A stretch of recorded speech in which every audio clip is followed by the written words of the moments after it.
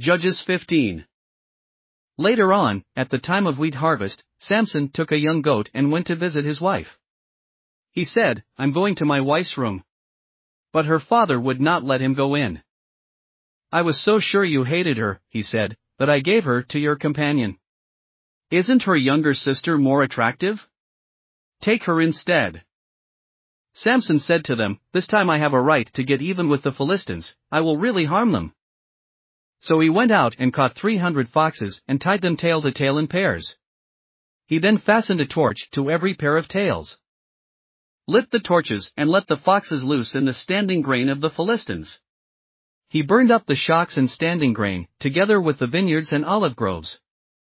When the Philistines asked, "Who did this?" they were told, "Samson, the Timnite's son-in-law, because his wife was given to his companion." So the Philistines went up and burned her and her father to death.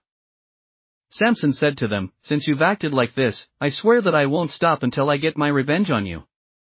He attacked them viciously and slaughtered many of them.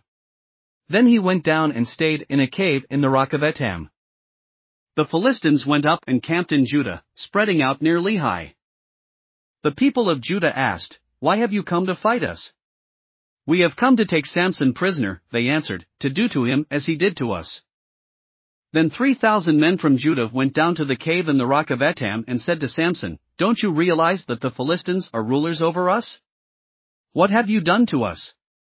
He answered, "I merely did to them what they did to me." They said to him, "We've come to tie you up and hand you over to the Philistines." Samson said, "Swear to me that you won't kill me yourselves." "Agreed," they answered. "We will only tie you up and hand you over to them. We will not kill you." So they bound him with 2 new ropes and led him up from the rock. As he approached Lehi, the Philistines came toward him shouting. The Spirit of the Lord came powerfully upon him. The ropes on his arms became like charred flax, and the bindings dropped from his hands. Finding a fresh jawbone of a donkey, he grabbed it and struck down 1,000 men. Then Samson said, "With a donkey's jawbone. I have made donkeys of them. With a donkey's jawbone. I have killed 1,000 men."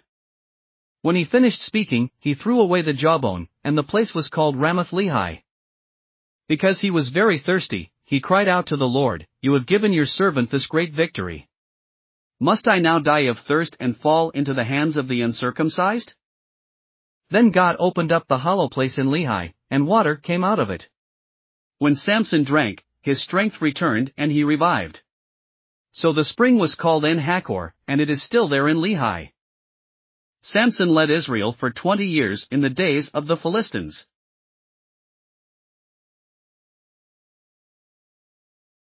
Thanks for listening to another chapter of the Bible. At My Faith Fuel, we believe a good coffee fuels your faith and energizes your day. Please visit myfaithfuel.com to explore our delicious coffee blends. Part of each purchase goes to training worshipers around the world. Thanks for listening.